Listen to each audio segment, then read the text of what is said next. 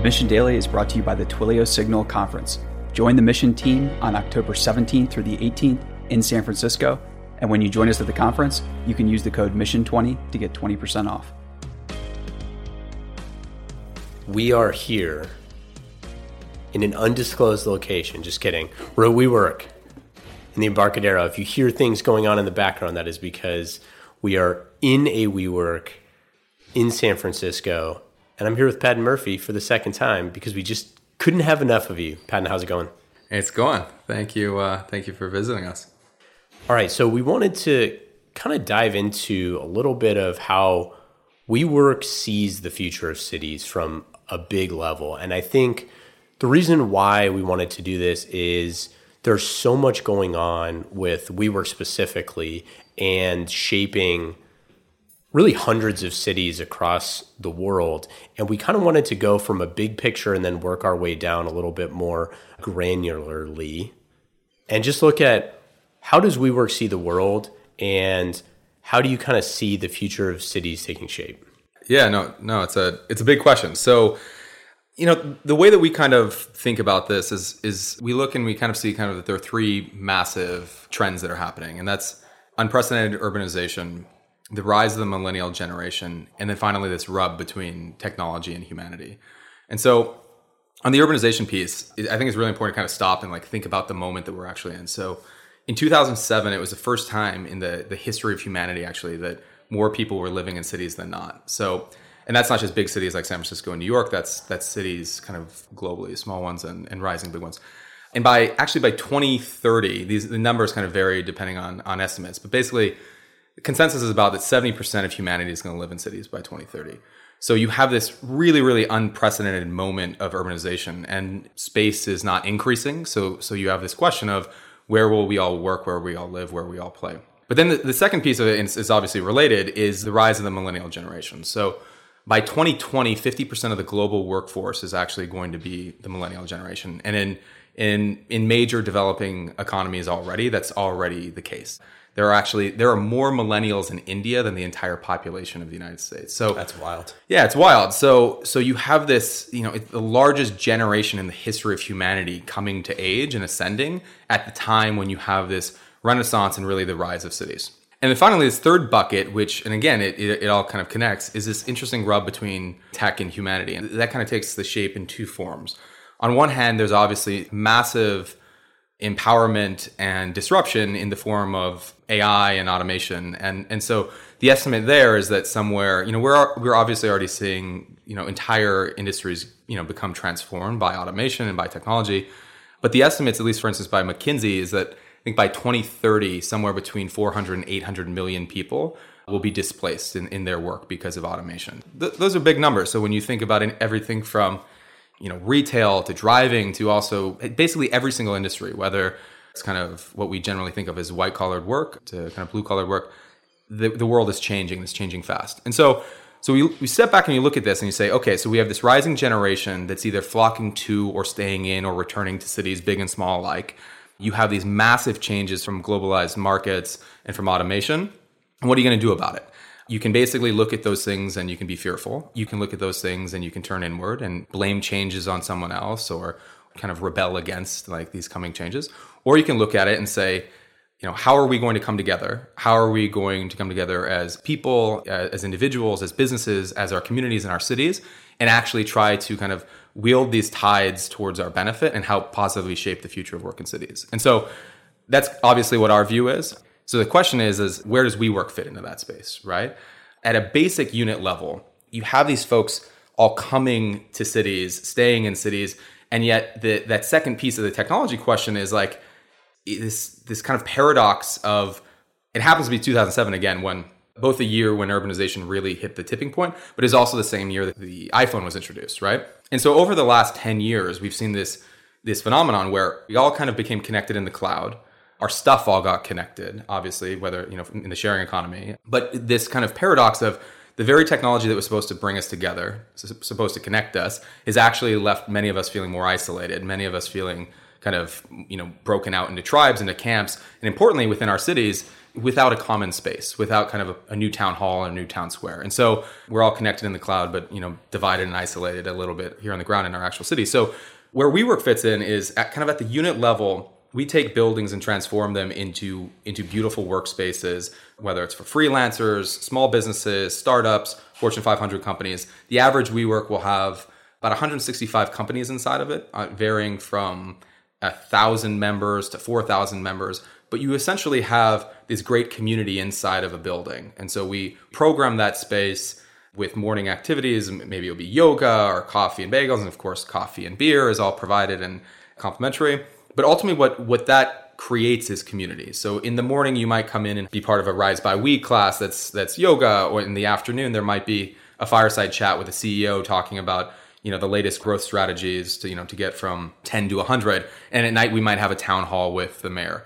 But that's really at that building level. And then what we start to do is we add additional buildings inside of a city. And so what you have, this interesting phenomenon happens when you go from one building to 10 buildings to, in the case of New York City, we have more than 50 locations in the city.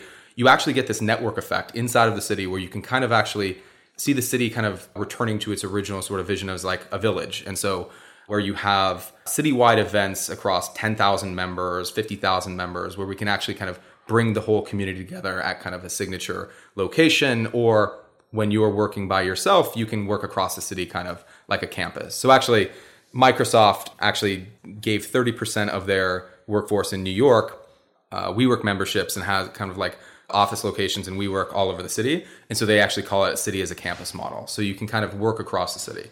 If you step one layer up from the city, then you start to say, okay, if you have all these cities with network density of WeWork locations around the world, what does it actually mean when an entrepreneur in San Francisco can connect with their design team in Detroit, then go, fly to Shanghai to meet with a partner at a WeWork the next day, and they're all kind of connected physically through this network, but also digitally through our member network. And so at the end of this, we're essentially building what is becoming the largest physical social network on the planet. And so that becomes very powerful from an individual perspective, from a neighborhood perspective, and then from, of course, a city perspective. So one of the things that I think I would love to dive further into with you is just these idea of mega cities, because I think this is something that people haven't really thought about because it's kind of a generation away from all of us, essentially. We're talking about 100 years into the future, right? We're talking about, roughly the year 2100. But we're talking about cities right now, like Lagos, like Kinshasa, like Mumbai and places like that, that potentially could get to 50 million, 70 million, 100 million people in a city. Like, this is astronomical. So, like, the data shows that by the year 2100, 13 of the 15 biggest cities in the world are going to be in Africa. Yeah. Like, the world is globally going to change, and the needs of those people are going to change. All of those people are going to require new types of housing. They're going to require new types of jobs. They're going to require new types of community structures. Where they grew up, the towns, whether it's farming or otherwise, where they grew up and spent their younger years, they're going to move into those big mega cities.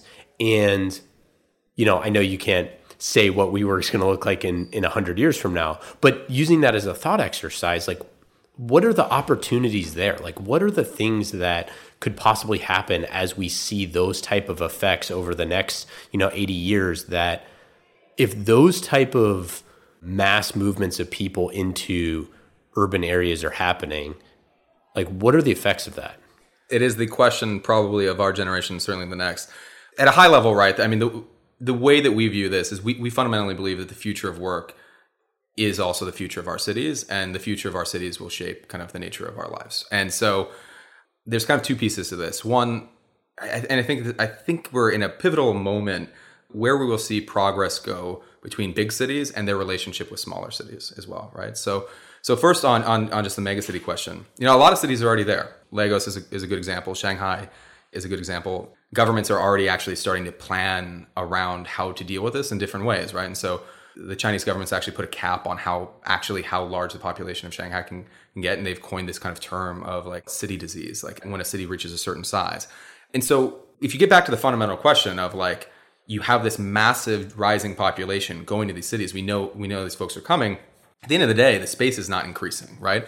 So the fundamental question of where will we all work, where will we all live, and where we all play, how will our public infrastructure and our private infrastructure actually be ready to kind of absorb that, is I think is part of the beauty of where WeWork fits in, right? At a fundamental basis, we talk about WeWork as that we are a global platform for creators. So we provide the space, services, and community so that you can create your life's work.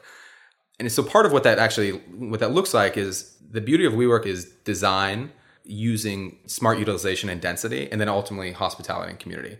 So if you look at the density piece in smart design just alone, imagine a city is like basically no different than a building, right? With a floor plate. There were kind of a couple sort of innovations over the last couple hundred years that had allowed us to kind of go up. The first innovation would be being able to have steel reinforced buildings. So the Flatiron building, iconic building in New York City, is the first skyscraper to do this. That really allowed us to go further up, right? The second innovation, of course, is the elevator. Allows us to go up without, our legs getting too tired.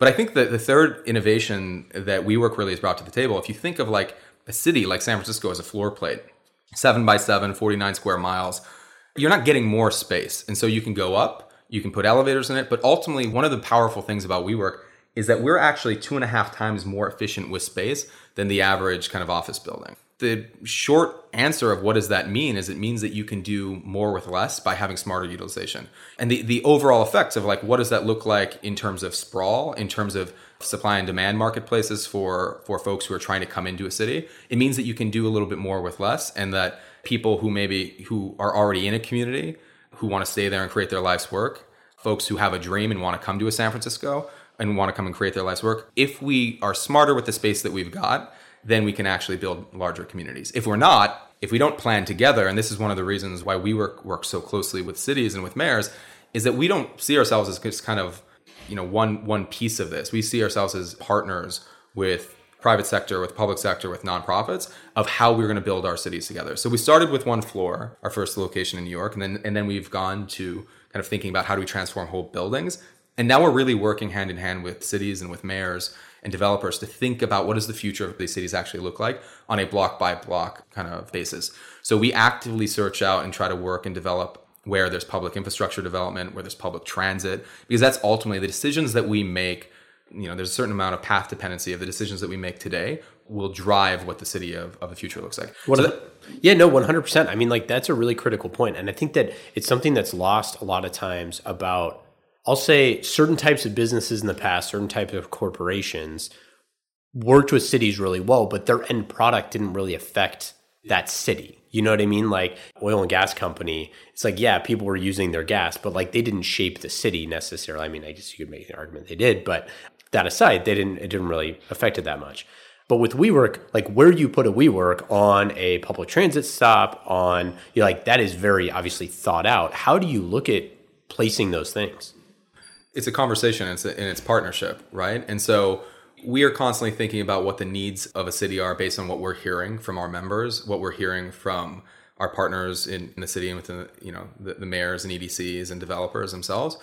But it's a conversation, and it really does have to happen in collaboration, because the reality is this ecosystem, the employers, the actual workers, the folks who are living and breathing in these cities, the developers, the cities themselves, like we actually have to plan it together. Otherwise, what you see is sprawl. And so actually the second piece of this story, right, it's interesting is we will see the continued rise of megacities. But one of the things that's really interesting right now is, if you step really, really far back, why does the city exist? The city is old as kind of humanity itself, right? We started seeking each other out. The rise of kind of towns and cities and villages it's basically we work better together, right? We need each other. And so the reality is the reason why someone want to stay in the city that they're in today is because it's their home, it's where their community is, it's where they've set their dreams. The reason why someone's going to want to move to a city, whether it's Shanghai or San Francisco or Delhi or Minneapolis, is because they believe that there's opportunity there for them and for their family, and that they can create their own, be part of a community. And so ultimately you're talking about social capital and opportunity. And so one of the things that's really interesting right now, and where I think WeWork fits in, is Emily Badger at the New York Times wrote a really interesting piece showing that actually large cities are not as connected to smaller cities as kind of they once were. So the value really of cities is actually, there's shared value across them, right? So if WeWork can create, and we are creating, this global physical network of cities, so that individuals, businesses, and cities themselves can actually communicate and collaborate across kind of seamlessly and share that social capital, then what you will start to see is these positive spillover effects, not just within one city itself. We're already seeing this where, like, with kind of smaller cities, neighboring cities with large cities. We have an amazing, thriving WeWork location in Long Beach that is connected kind of to the ecosystem of the community of the greater Los Angeles area of WeWork locations. I think we have almost 15, almost 20 locations across greater LA. And so you actually have this thing where someone can live, if they're living in Long Beach and they have a small business, they then can tap into the social capital of Los Angeles. But that doesn't have to just be true for LA, right? And so as you're starting to see the next kind of these rising cities, the rise of the rest is kind of like, how Steve Case talks about it, whether it's Bozeman, Montana, which we've talked about, I'm from Montana, or Kansas City or Nashville, or if it's London's relationship with Manchester, or if it's Shanghai's relationship with Hangzhou's relationship with Lishui, those cities, ultimately, if you create physical infrastructure that is able to connect them, you can share social capital across, so that you don't necessarily need, if you're a single mom in Detroit or a kid in Bozeman, Montana, you don't necessarily need to move to that big city. You can actually access the social capital and the overall community value of that network globally. And that, I think, is a really powerful thing that obviously the rise of the digital economy has unleashed, but the missing piece of it has been space and that physical connection. And I think that's something that where WeWork fits in, and that cities themselves are ultimately platforms for innovation that are extremely powerful. And so the ability to connect those, I think, will both mean that those mega cities don't need to necessarily become 100 million person cities if you can uplift the other communities as well. And so you start to see connected cities, I think. Well, and I think another way to look at this is that post World War II, or even post World War I, you had this rise of institutions like, athletic clubs or golf clubs, or my grandpa was in the Elks Lodge. Lodge, like all these sort of things, right? Like these social groups, obviously like Boy and Girl Scouts, like we're part of that. Obviously, there was like women's clubs, men's clubs, and all sorts of different things. But the idea kind of that you had this group that was close to you, that was nearby. But if you were in some other city, you could go into the Elks Club or Elks Lodge, and you could go meet other, what are they called? Elkers? I forget. I don't know. I apologize to anyone out there who's a member. But that kind of idea, and I think that there's a lot of times in history where we kind of have to look back to look forward, and you say there's a reason for like that. There's a reason for, institutions like all of the ones that came out of the wars, like VFW and all these like great organizations that put people together so they could talk about stuff, so they could talk about their experiences.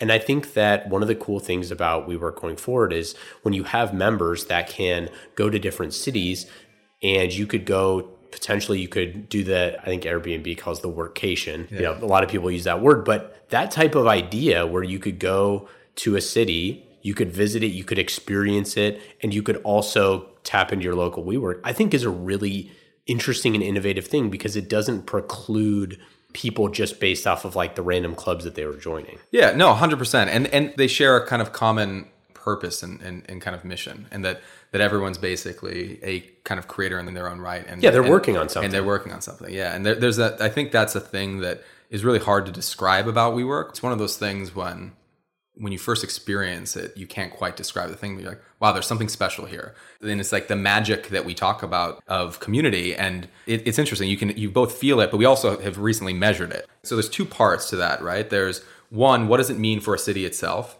And then to your point, what does it mean when you create kind of a constellation of places where you can, whether you're in Seoul or Shanghai or Detroit or Kansas City, you can walk in and know your home, right? And that's really powerful for a human. I think to your point of look past to look forward, basically during the Enlightenment kind of period, and before then, it was taverns and coffee shops in Europe, and it was tea houses in China, where basically people would come together around shared tables and tea or coffee or beer. And that's going nowhere, by the way. The coffee shop, like look at the coffee shop, rise of all of the sort of coffee shops around the world, like those type of things, and, the taverns and bars and all that sort of stuff. It's going nowhere. Yeah. And that's a great thing, right? Because there are places where, adding elements of work and play and all of those around each other where people can do their best work is super important. But anyway, sorry. Yeah, no, I think that's exactly right. And I think the thing And that kind of evolved, like post-war, a lot of that energy actually kind of moved to university campuses that are, obviously massively important now to the rise of the rest, to these kind of smaller and rising cities across the U.S. But it kind of moved to the university campuses. Now with the return to these cities, that energy is there, but a lot of the stuff that you're looking for, and people kind of refer to this as like the third place, you don't find it necessarily in a traditional office. You don't find it necessarily at home or in a coffee shop. There's something where you're looking for more community and kind of more connection.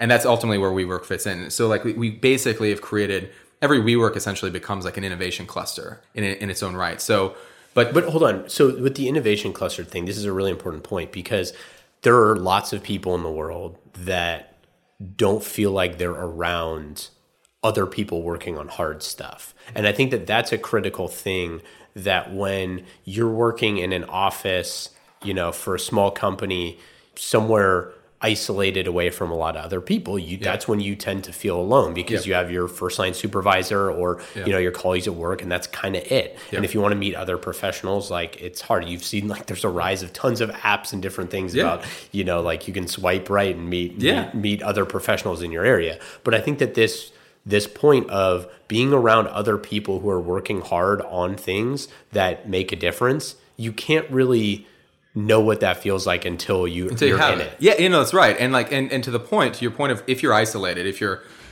working from home, or if you're in a coffee shop, or if you're in your own private office, the reality is you can't really plan for serendipity, right? So like you have to then go set up a meeting or go set up a coffee. But part of the beauty of WeWork is that we talk about serendipitous collisions. Again, like at the average WeWork building will have 165 companies in it. That's 165 opportunities for, like, stepping back, like if you talk about innovation in economic clusters, there are all these different economic terms that are pretty wonky, like IP spillover and like all these different kind of things that essentially mean throw a bunch of well-intentioned people, some capital, and like a constellation of different sized firms into an area and see what happens, right?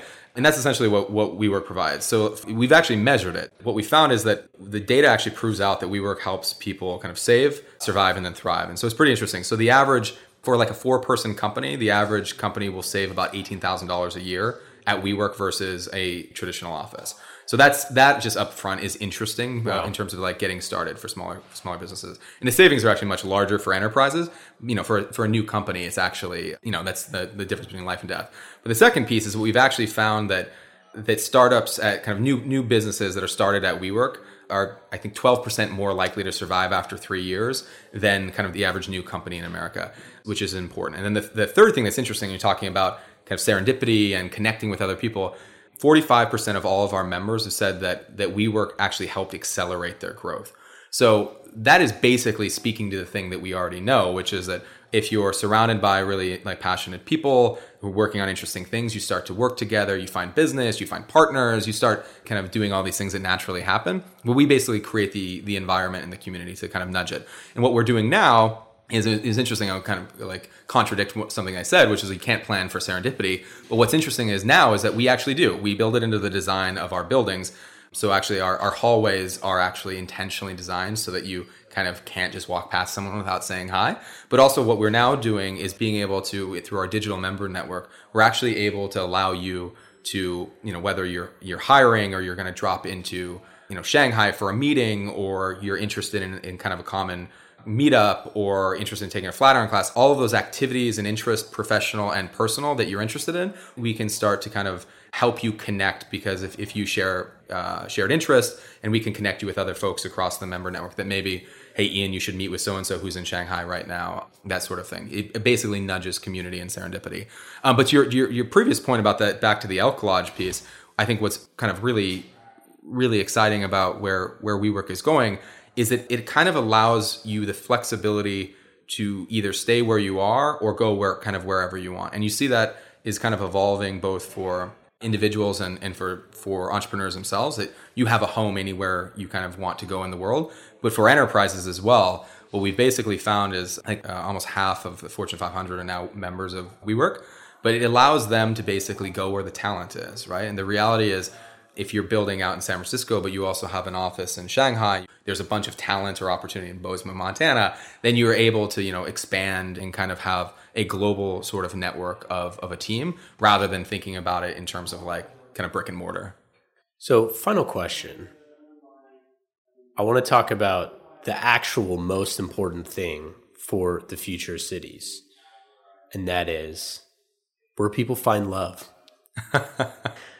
So I think what's really interesting, we know that tons of people find their significant others at work, right? Yeah. But I think that there's something really interesting with something like WeWork, where you have a community manager, right? Yeah. So you have actual human beings that are in charge of the success of that community. Yeah. But do you have any stats on people finding significant others and things like that? I mean, there's got to be tons of connections of things like that. And then also, do you have things now are there offsites? Are people doing trips? Are there plans for that sort of thing? Is there, yoga classes and Pilates? Like, what's going on? Yeah. So what I would say is one of the things they kind of always joke about is we host 30,000 events a year. Actually, I think we're at 60,000 now. Yeah.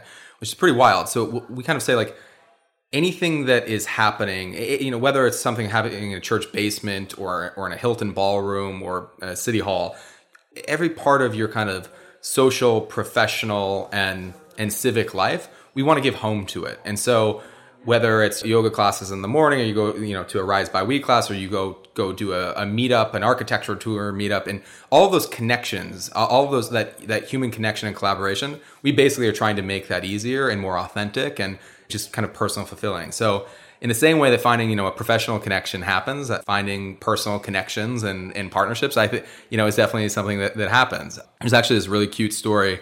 Two members actually met at WeWork Bryant Park is one of older locations. It's this beautiful historic location right in New York City overlooking Bryant Park. But there's actually this great story of two members who were kind of the first members in WeWork Bryant Park. We revitalized this building and it was kind of run down for quite some time. We basically gave it a facelift, brought back its a historic architecture. And it's this truly beautiful place. And these two members met each other. They fell in love. And then they actually ended up getting married in WeWork Bryant Park. No way. Yeah. So yeah, I mean, ultimately, is that on the cheap or did they pay for it?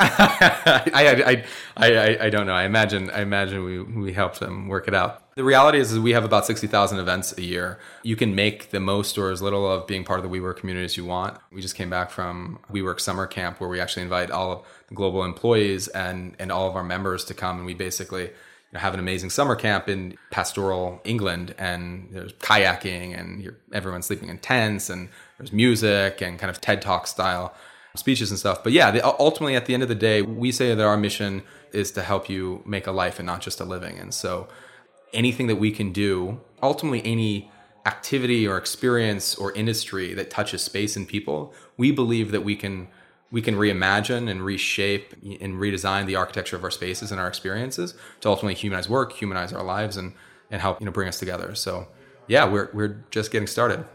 Yeah, I mean, I guess final thing on that, this isn't a pitch or anything like that, but I would say for the listeners, if you haven't checked out a WeWork, you should just swing by. I mean, there's probably one in your city, and you can hear in the background kind of the hustling and the bustling, and there's areas that are quieter or more busy, but I think that it's a really interesting place, and it's one of the most unique things. And we're super happy to have you on the podcast and hang out for a little bit. So thanks, Padden. Awesome. Well, thank you. Anything else? Whether you're a freelancer or a couple entrepreneurs trying to start up your business, everything from a one-person private office to a 25-person office to we have a powered by We and HQ by WeWork models where Fortune 500 companies and growth startups we're actually kind of helping them design their entire headquarters. So look us up. Come join us. Thanks so much. Cool. Thank you.